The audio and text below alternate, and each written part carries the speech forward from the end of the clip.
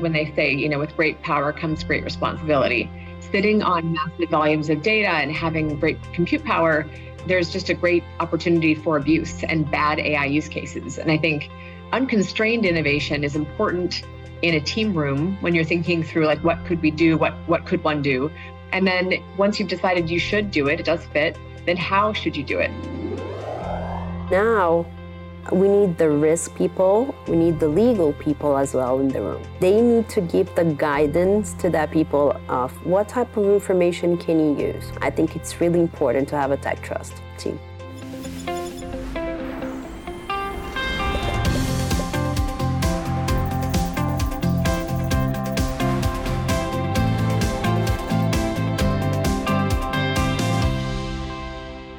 Olá, bem-vindas e bem-vindos. Eu sou a Mariana Almeida e este é o McKinsey Talks, direto do estúdio da McKinsey em São Paulo. Hoje em dia, muito se ouve falar em inteligência artificial, que ganha cada vez mais importância e já é responsável por parte significativa do aumento nas receitas das empresas. Trata-se de um conjunto de técnicas em que as máquinas conseguem simular capacidades humanas. Mas em todo algoritmo de inteligência artificial, existe a necessidade de manuseio de dados. E quando se fala em obter dados de pessoas, sempre há um risco envolvido. No terceiro episódio da série Inteligência Artificial nos Negócios, vamos falar sobre o que chamamos de confiança digital, ou Digital Trust. É uma área importante para as organizações que reúne uma série de disciplinas para ajudar as empresas a gerenciar e minimizar riscos em tecnologias, dados e análises envolvendo algoritmos de inteligência artificial. E para falar sobre este assunto está aqui comigo no estúdio a Mônica Schwarzwald, sócia da McKinsey São Paulo e líder de transformações analíticas no Brasil. Ela tem mais de 20 anos de experiência em temas de analítica avançada. Olá, Mônica, bem-vinda, é um prazer tê-la aqui conosco hoje. Obrigada, Mariana, o prazer é meu. Muito bem. Também está conectada conosco diretamente de Stanford, nos Estados Unidos, a Liz Granum. Ela é sócia associada e lidera os estudos na McKinsey sobre riscos digitais e, especificamente, inteligência artificial. Por isso, a nossa conversa hoje será em inglês. Hello, Liz. Welcome. It's such a pleasure to have you here today with us. Obrigada. Thank you for having me. That's great. So, let's get started. So maybe before we jump into today's topic, I would like the two of you to introduce yourselves and share a little bit about your background, as you both have different perspectives. So Liz, can you start? Sure. I have spent the last 20 years a lawyer, and I have spent 10 of those years as the general counsel of two different analytics startups. And so for a very long time, I've been focused on how do you deploy and scale AI and data and analytics technologies in a risk-managed way. And I realized back in 2018, I was seeing a major bottleneck where the control functions, risk, legal, cyber, IT, they were stopping and slowing down innovation because there was no proper risk management framework in place. And I could see there was a great deal of investment and excitement and senior sponsorship of initiatives across tech, AI, data. And yet, because of a lack of risk management, these were going slowly, these were getting stalled, some were getting canceled. And I knew that there was something operational to do here to protect the innovation and to create, holistic, agile risk management frameworks across AI and data. So we began to come up with the idea that is now a service line called Digital Trust, which I'm happy to speak to today, and I'll tell you more as we go. Great. Thank you very much. That's very interesting. So, Monica, how about you? Oh, I have a different background. I'm an engineer, and I actually have a master's in engineering as well. I've been working with advanced analytics for quite some time right now. I've worked at IBM for 4 years. I've worked in SaaS for 14 years, always in the advanced analytics practice. I was actually leading the whole consulting business for Latin America in SaaS when I left there. So I've been implementing a lot of artificial intelligence and machine learning algorithms at our clients. And at McKinsey, where I've been here for 3 years, I've done a lot of digital transformations as well, implementing machine learning algorithms. And I can see more and more the importance of digital trust in our clients, making sure we have like the security needed when we implement those types of algorithms. So I'm very glad to be here, and I think the subject is really important. Thank you very much. It's going to be a great conversation, I'm sure. So, Liz, digital trust may sound like a pretty broad term. Can you tell us a little bit more about what it is? I can, and it is a broad term. I think the word digital itself is broad. It seems like you've got analog and you've got digital, and digital kind of seems like everything we do these days. So how do you build trust into everything we do these days? I will add, we are in a global trust crisis. There, I think we are at an all-time low, says the Edelman Trust Barometer globally, in our faith in governments and in media as a society. And one of the highest institutions that holds people's trust is our businesses, and specifically people's employers. So there's a new expectation that companies will behave in a trustworthy manner, that they are the source of trust in our society. And as these companies are employing AI, tech tools, data, and doing great things with data, there's a great personalization journey that companies can do with data to help customers and consumers feel seen, feel known, feel like they've got an intimate relationship with the company that they patronize. There are so many also ways to disrupt this trust, using data you don't have the right to use, sending out invasive advertisements, AI that the output of which is highly biased, and shutting off goods and services to a whole cohort of a population. Of course, we know about the traditional cyber threats that can derail, data breaches, et cetera. So I think the idea is digital trust is an opportunity. It's an opportunity for companies to take a stand on what ethics they would like to be known for, and then operationalize those ethics with regard to data use and technology use. So we can give some examples, but if this involves, understanding what you are willing to do with data, what you'd like to do with data, what you will not do with data, and then how will you deploy AI? What risk management framework do you have in place? When do you test for fairness? How do you ensure privacy? How do you ensure security? And how do you also ensure that the use of AI is explainable, transparent, and your consumers know how you're using their data in AI? This is key to develop trustworthy relationships with your consumers. Okay, thank you. You mentioned two words like transparency, and I think it's very important, really, nowadays with fake news and everything that we are going through. So, Monica, Liz mentioned risk in AI implementation, data quality, and cybersecurity. Can you give us some practical examples of these risks? Sure. I think a lot of the information that these companies have, it's internal information from the clients. And they actually said, okay, you can have my information, right? They gave the acceptance to the company to have that information. So these companies, they have to really take care that their information don't go outside like the internal information that the company has, right? So the cybersecurity threat, it's a major threat in here, because you need to make sure that the information from the clients, that they agree that you have their information, it's actually seated in there, and it's not going to go outside, right? So there were like a lot of scandals in the media lately, I think in the last 2 to 3 years, and we saw like a lot of those data sometimes like going outside the company information, right? And so this is a major threat. The other thing is like the data quality, right? You have to take care like what data it's in there and how you treat that information. So sometimes, if the data from a client, it's actually has the data from another client, or if you're not treating that data, this is really dangerous as well, because you're going to provide a lot of information that's not true. And that happens a lot. The other, it's confidential information, like sometimes like wage, salaries, people say, hey, you cannot use that information. So sometimes people use those types of information when they do like machine learning models, because they aggregate sometimes value in the models that the companies are providing, right?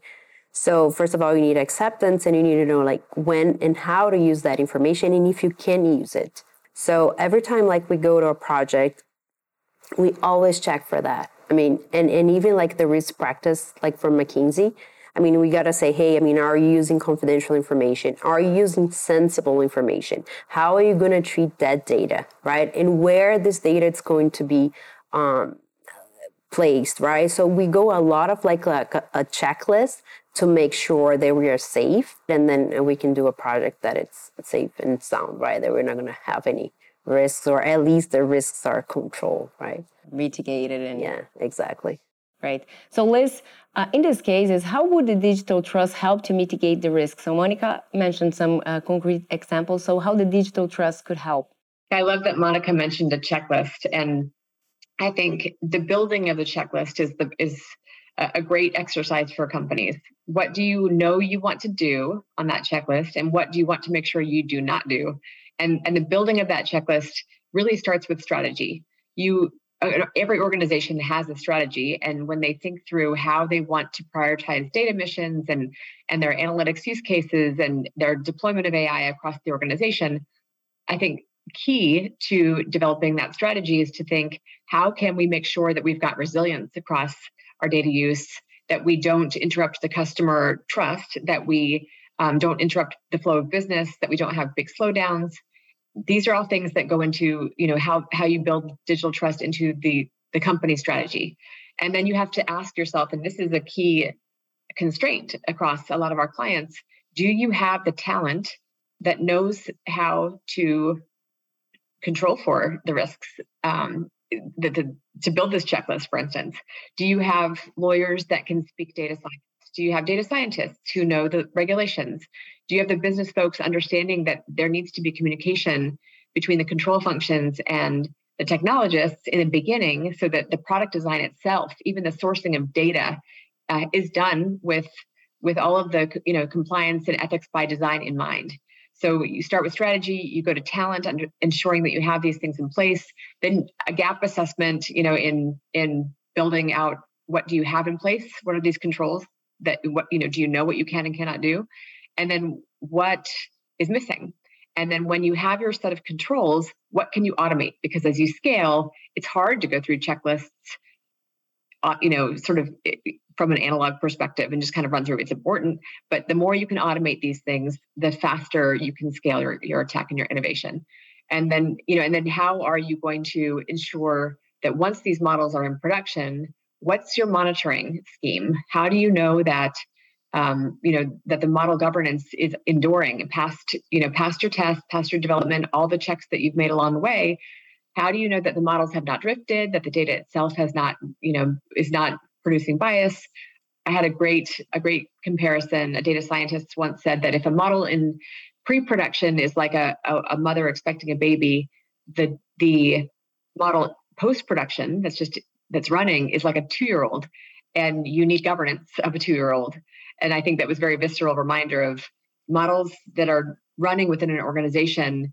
You just need to make sure that they continue to be resilient and that there's no drift. And so I think the governance needs to be full life cycle, from the very design of the AI tool that you want to use all the way through the retirement of the data that feeds it, thoughtful across the entire life cycle. Well, thank you for the example. It was very good. So, I understood that the digital trust is a series of measures that provide a framework for companies and their customers to feel safe when it comes to using or applying the technology. But Monica, what other measures could companies take in the use of technology to increase their security and mitigate risks to their operation? So I think, first of all, they should have the right resources, right? And they should receive training and capacity. When they receive training, when they know what they need to do, I think this is a very good first step. The other thing is the governance, right? What are the steps that you need? As Liz mentioned, the checklist. What are the things that you need to go through? What's needed? When you develop that kind of model, usually have different environments that we call it. So we have the deployment environment, we have the training environment, we have the production environment. So we need to know how to transition from one environment to the other. Also, when you work with third-party providers or you work with other vendors, how are you going to deal with it? Who's responsible for what? So having like the right responsibilities, who signed for what, I mean, how to use like the different environments, having the people trained, I think this is great, and this avoid a lot of the risks embedded into it. Great. We're talking about machines, but the human aspect is very important in training. Totally. I mean, when you have like a model or something like that, and people go directly for example, for the production environment without going through the others, I mean, this is a huge risk. So it doesn't work. It doesn't work. Okay. So did the companies get more exposed to these risks after the COVID-19 pandemic? Why? So yes, definitely. I mean, with COVID, a lot of the companies increased their use for technology, right? A lot of digital, a lot of advanced analytics. So definitely, the more you use, the more risk you are embedded into it. So the answer is definitely. So we need to take care. And also, I think because we are going faster, that requires more governance and that requires more people look into it. Yeah, you mentioned the companies, but also the clients are using more, aren't they? Because they are buying more, they're using more. Totally. So the companies need to be ready for this, right? So by the time that they are using more, so on and so forth, like more information, it's being capped. So you have like risk of cybersecurity. I mean, you have like the e-commerce risks. You have all of that already embedded. And like I said, the more you use, the more risks, right? So definitely the companies need to be taken care of. And so the clients, right? I mean, it's their information that they're giving to these companies. So Liz, a lot of companies have been working on topics like digital trust for a while. So why is this approach so important and different right now? I love what Monica just said. Like the more data that you have, the higher the risk. It's true. I mean, the promulgation of both massive volumes of data and the compute power to process it makes a lot of use cases really tempting because data can be so predictive. But I think the Spider-Man movies say it well when they say, you know, with great power comes great responsibility. Sitting on massive volumes of data and having great compute power, there's just a great opportunity for abuse and bad AI use cases. And I think innovation, unconstrained innovation, is important in a team room when you're thinking through like what could we do, what could one do. But after you think through what can we do, then you have to test A, is it lawful? B, if we can do it, should we do it? Does it fit within our corporate, risk aperture and our codified ethics and what we want consumers to know us for? And then once you've decided you should do it, it does fit, then how should you do it? So it's a chain of considerations to say, how shall we carefully think through how we do this? And there's a great opportunity in digital trust, but there's also a protection against downsides, and the downsides are material. Regulators have become extremely activist in this space. They started in Europe with GDPR, of course, but increasingly we see regulators in the US, for instance, the FTC in January required a company to delete the entire system of models because they were using data that they did not have the consent to do. They were using biometric data. AI use cases around, children's data and facial expressions and analysis around facial expressions and there are a variety of things that regulators are saying, no, you may not do this. And in Europe, we're seeing the development of the AI, the act that will regulate AI, and it will look pretty similar to GDPR in its breadth and scope and penalties, although the penalties are even higher at 6% of global revenue. So I think we're seeing high dollar fines. We're seeing incredibly activist and involved regulators that are going into the detail on how do you, as you think through the, should we, and if so, how should we, thinking through how companies have thoughtfully risk managed their use of data and technology. And that is where I think the leading companies in this space have a thoughtful answer to give regulators. They will say, here's our framework, here are our controls, here are the protocols that we follow, here's how often we update them, and model cards, model documentation, data privacy checklists. I mean, I love the checklist. These are all things that tell the story. So I think as organizations think through what does good digital trust look like, it is telling the story of how you were thoughtful in deploying technology and widespread use of data, and telling that story to the regulators about why you've risk managed this for consumers, and why and how you test to make sure that fairness, transparency, all along the way is preserved. So you mentioned children data, which is very serious indeed. So it's a good point to take care, actually. And you mentioned also a few examples of what can go wrong. What are some of other areas of risk that companies need to consider? Privacy is such a big one on the children's front, but on everyone's front. I think AI can harm customers, and the use of data, like just calling on data that sits in data lakes and trying to see what's predictive. The companies that collect geolocation data based on the app use, for instance, and then targeting customers when they see that they've gone into certain neighborhoods. I mean, that's something that consumers are starting to take strong stands on because it feels invasive. Security that Monica had mentioned, of course, is a very traditional risk. The threat vector has expanded with the use of AI as these models scale, and there are sensitive information going into these models.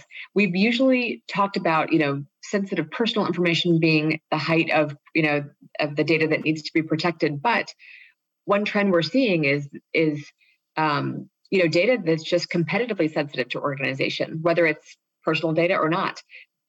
Companies thrive on data, and competitively sensitive data, they want to shield that as well. And then you think about the whole variety of technology solutions that help protect, privacy enhancing technologies that protect both the privacy and the security of the data. Fairness is a really interesting and big one. If you don't think through how to make AI fair, it will be unfair. It's a machine, and you give it data. The data is often biased. Unless you affirmatively check and test and ensure that the output, the decisions that you take based on the output of the model is fair, you run a very strong risk that you are making very unfair decisions. For instance, proxy data. This is data that where you're feeding into a model, you don't necessarily say, okay, what's the skin tone of all of these data subjects? That on its face, companies likely know that is something that is not consistent with their values. But sometimes they put in, like in the US, they'll put in zip codes. The zip codes can serve as a proxy and often for skin tone. And then you have racially disparate models coming out. So being thoughtful about how you employ, fairness and testing for fairness along the way. And then, just the very basics of performance. AI performance is something that it goes to resilience. How are the models performing? Have you tested? Have you validated? If you have a poorly performing model, that's just a major financial risk for the organization. And I think as you see the various regulations, coming from the U.S. Congress, there's one sitting in the Senate committee right now. The FTC has been very vocal about how they're going to regulate. We see it in Europe. Of course, in Brazil, the data privacy regulations also address, AI. You're starting to see a convergence of these data privacy laws and, these AI regulations. We thought that in one client study, we thought that what consumers really wanted was autonomy over their data. We thought this was very important to them.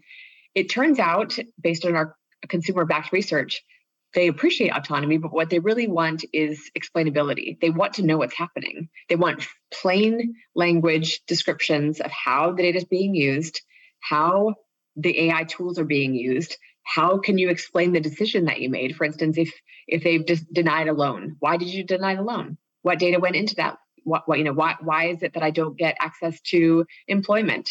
What was the training data that went into the AI, the hiring algorithm? This explainability, key is something that really matters to consumers because they're impacted by these AI outputs and the decisions that companies take.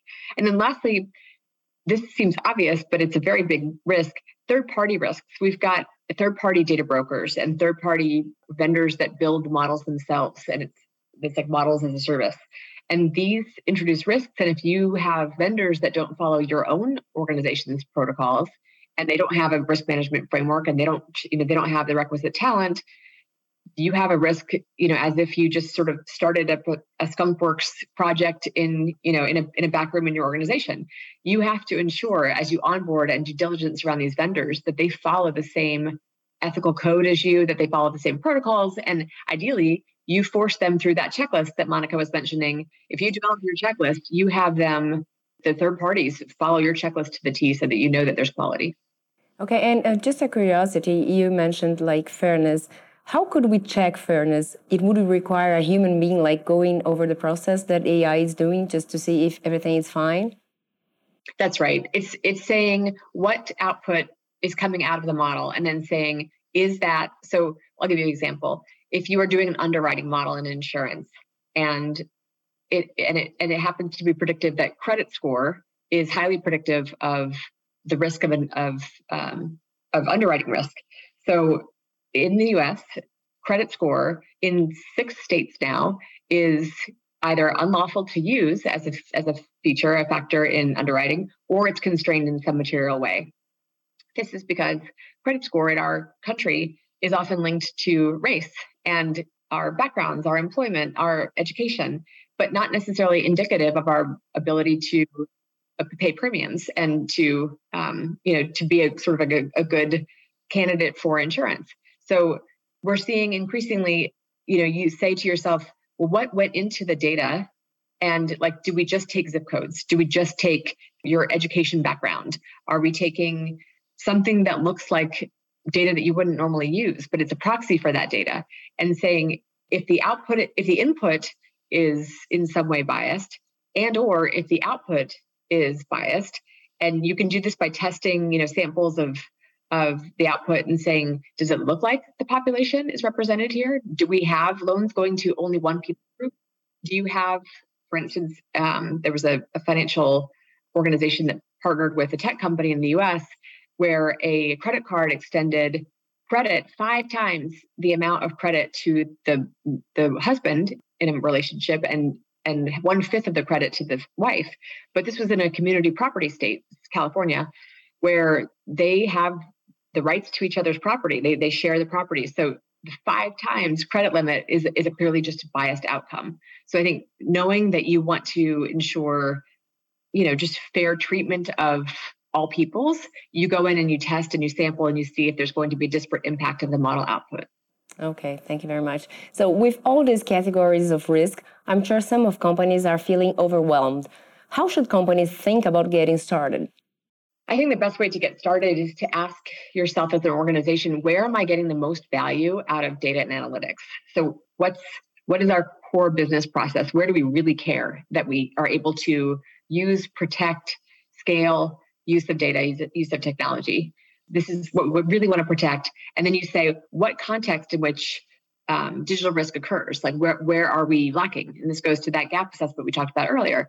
So maybe you start with data risk and you say, where do we capture? Where do we collect the data? How do we source the data? Where are we getting it?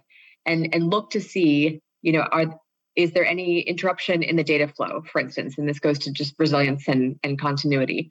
Is there bias in the data? Is there data quality? Is it misleading, this data that we're using? Then understanding the whole data life cycle, then looking into how you develop, design, and train the models. You might have an opaque model that performs brilliantly, but you can't explain how it's used. You can't explain to a consumer who gets denied something, gets denied an employment opportunity, gets denied a loan. If you can't explain it, you want to maybe sacrifice some of that productivity of the model for transparency. And then, as talking back about around the 2-year-old, you've got the model deployment. So the process of model deployment and the underlying risks, the underlying infrastructure has risk itself. So you might have a model that performs brilliantly in a test environment or in the lab, but not in the real world. So I think this constantly seeing, testing, measuring decisions that you're taking off of models. And this becomes especially important when the model output just like flips a switch and a decision is made versus a human in the loop that gets to test for quality check in the middle of it. And then you have teams of control functions that really know how to test. You'll have lawyers and you'll have risk folks and you'll have cyber folks. They know what they're looking for. They know, like, a vendor that seems like maybe they're not, following protocols, or they don't have the right skill sets, or they're just not doing this, again, back to the checklist. So I think you want to make sure that the control functions are reviewing vendor privacy compliance, vendor stability. And I think looking into the actual language of the vendor agreements, while it sounds fairly boring, it's really key to see what have they promised to do and what have they promised they will not do, because that matters so much when you're actually like trying to scale up an AI, full ecosystem across an organization. So the last thing I think I will say is there's such a pressing, and I think it's kind of a new need around a regulatory group, like sort of a legal and regulatory interpretation group that sees all the various global regulations that are coming, sees where the enforcement has clarified those regulations, because I think sometimes on its face, the regulators they have a theme that they want enforced, but how it actually plays out is not that clear. So a group that can say, we see where the cards are laid out, we see what needs to happen, and they have enough knowledge of the business and enough connectivity with the technologists to make pivots, to say, hey, product owner, you actually can't use these features or these data sets anymore. And it's quick, and it's much more rapid than like an annual cycle of policy review, which is maybe the traditional way of doing it. This needs to be agile. This needs to be lawyers in the room with the technologists, not to say no, it's literally to how do you do it so that you can strip friction out of this development and design development and deployment lifecycle. How do you do this in a way that keeps everything on the tracks and keeps it running smoothly and is in compliance with the law and the regulation? So I think these are all sort of stages of growth, of maturity that organizations can take. But it's vital, because I think missteps in this space can cause major reputational damage and fines from regulators. Okay, thank you. And you mentioned people, the role of people in these processes. So Monica, what kind of talent do companies need to deliver on the promises of digital and analytics? So usually, like when you do these type of models, you have the traditional like data engineer, software engineering people. You have the data science that actually like build the models, right? But more in the translators that have like the business knowledge.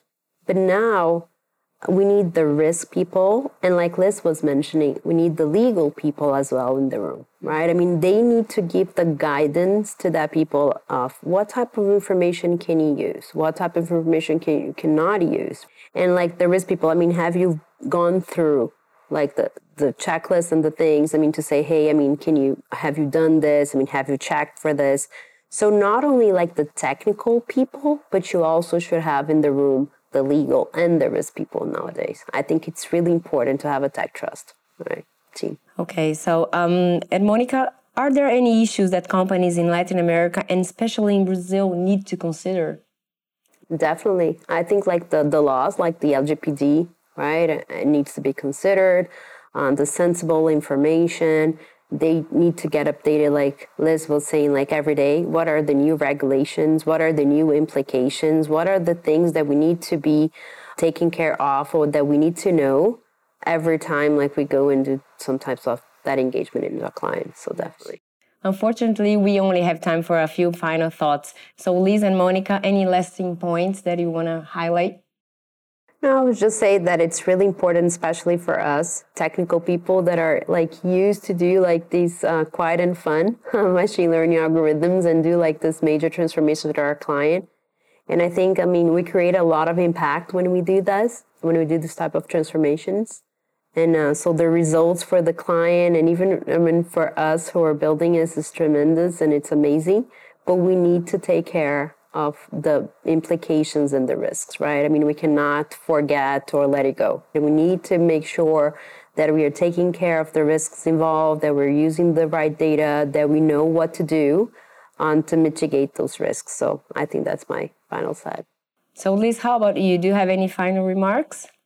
I would like to underscore everything that Monica just said. There's great value, great impact to be had across use of analytics at scale.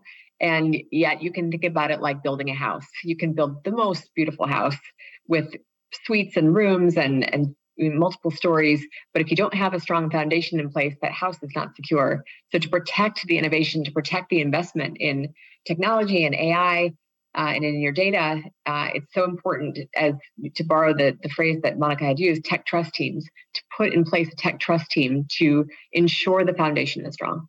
So thank you very much, Liz, and thank you very much, Monica, for being here with us and for your insights today. Muito obrigada também a você que nos acompanha em vídeo ou em podcast. Para enviar um feedback sobre este episódio, acesse a pesquisa pelo link que está aí na descrição. Para entrar em contato com os nossos especialistas, nosso e-mail é mckinsey-talks@mckinsey.com. Você também pode enviar perguntas para o próximo episódio dessa série. Participe! E a agenda completa do McKinsey Talks está no mckinseytalks.com.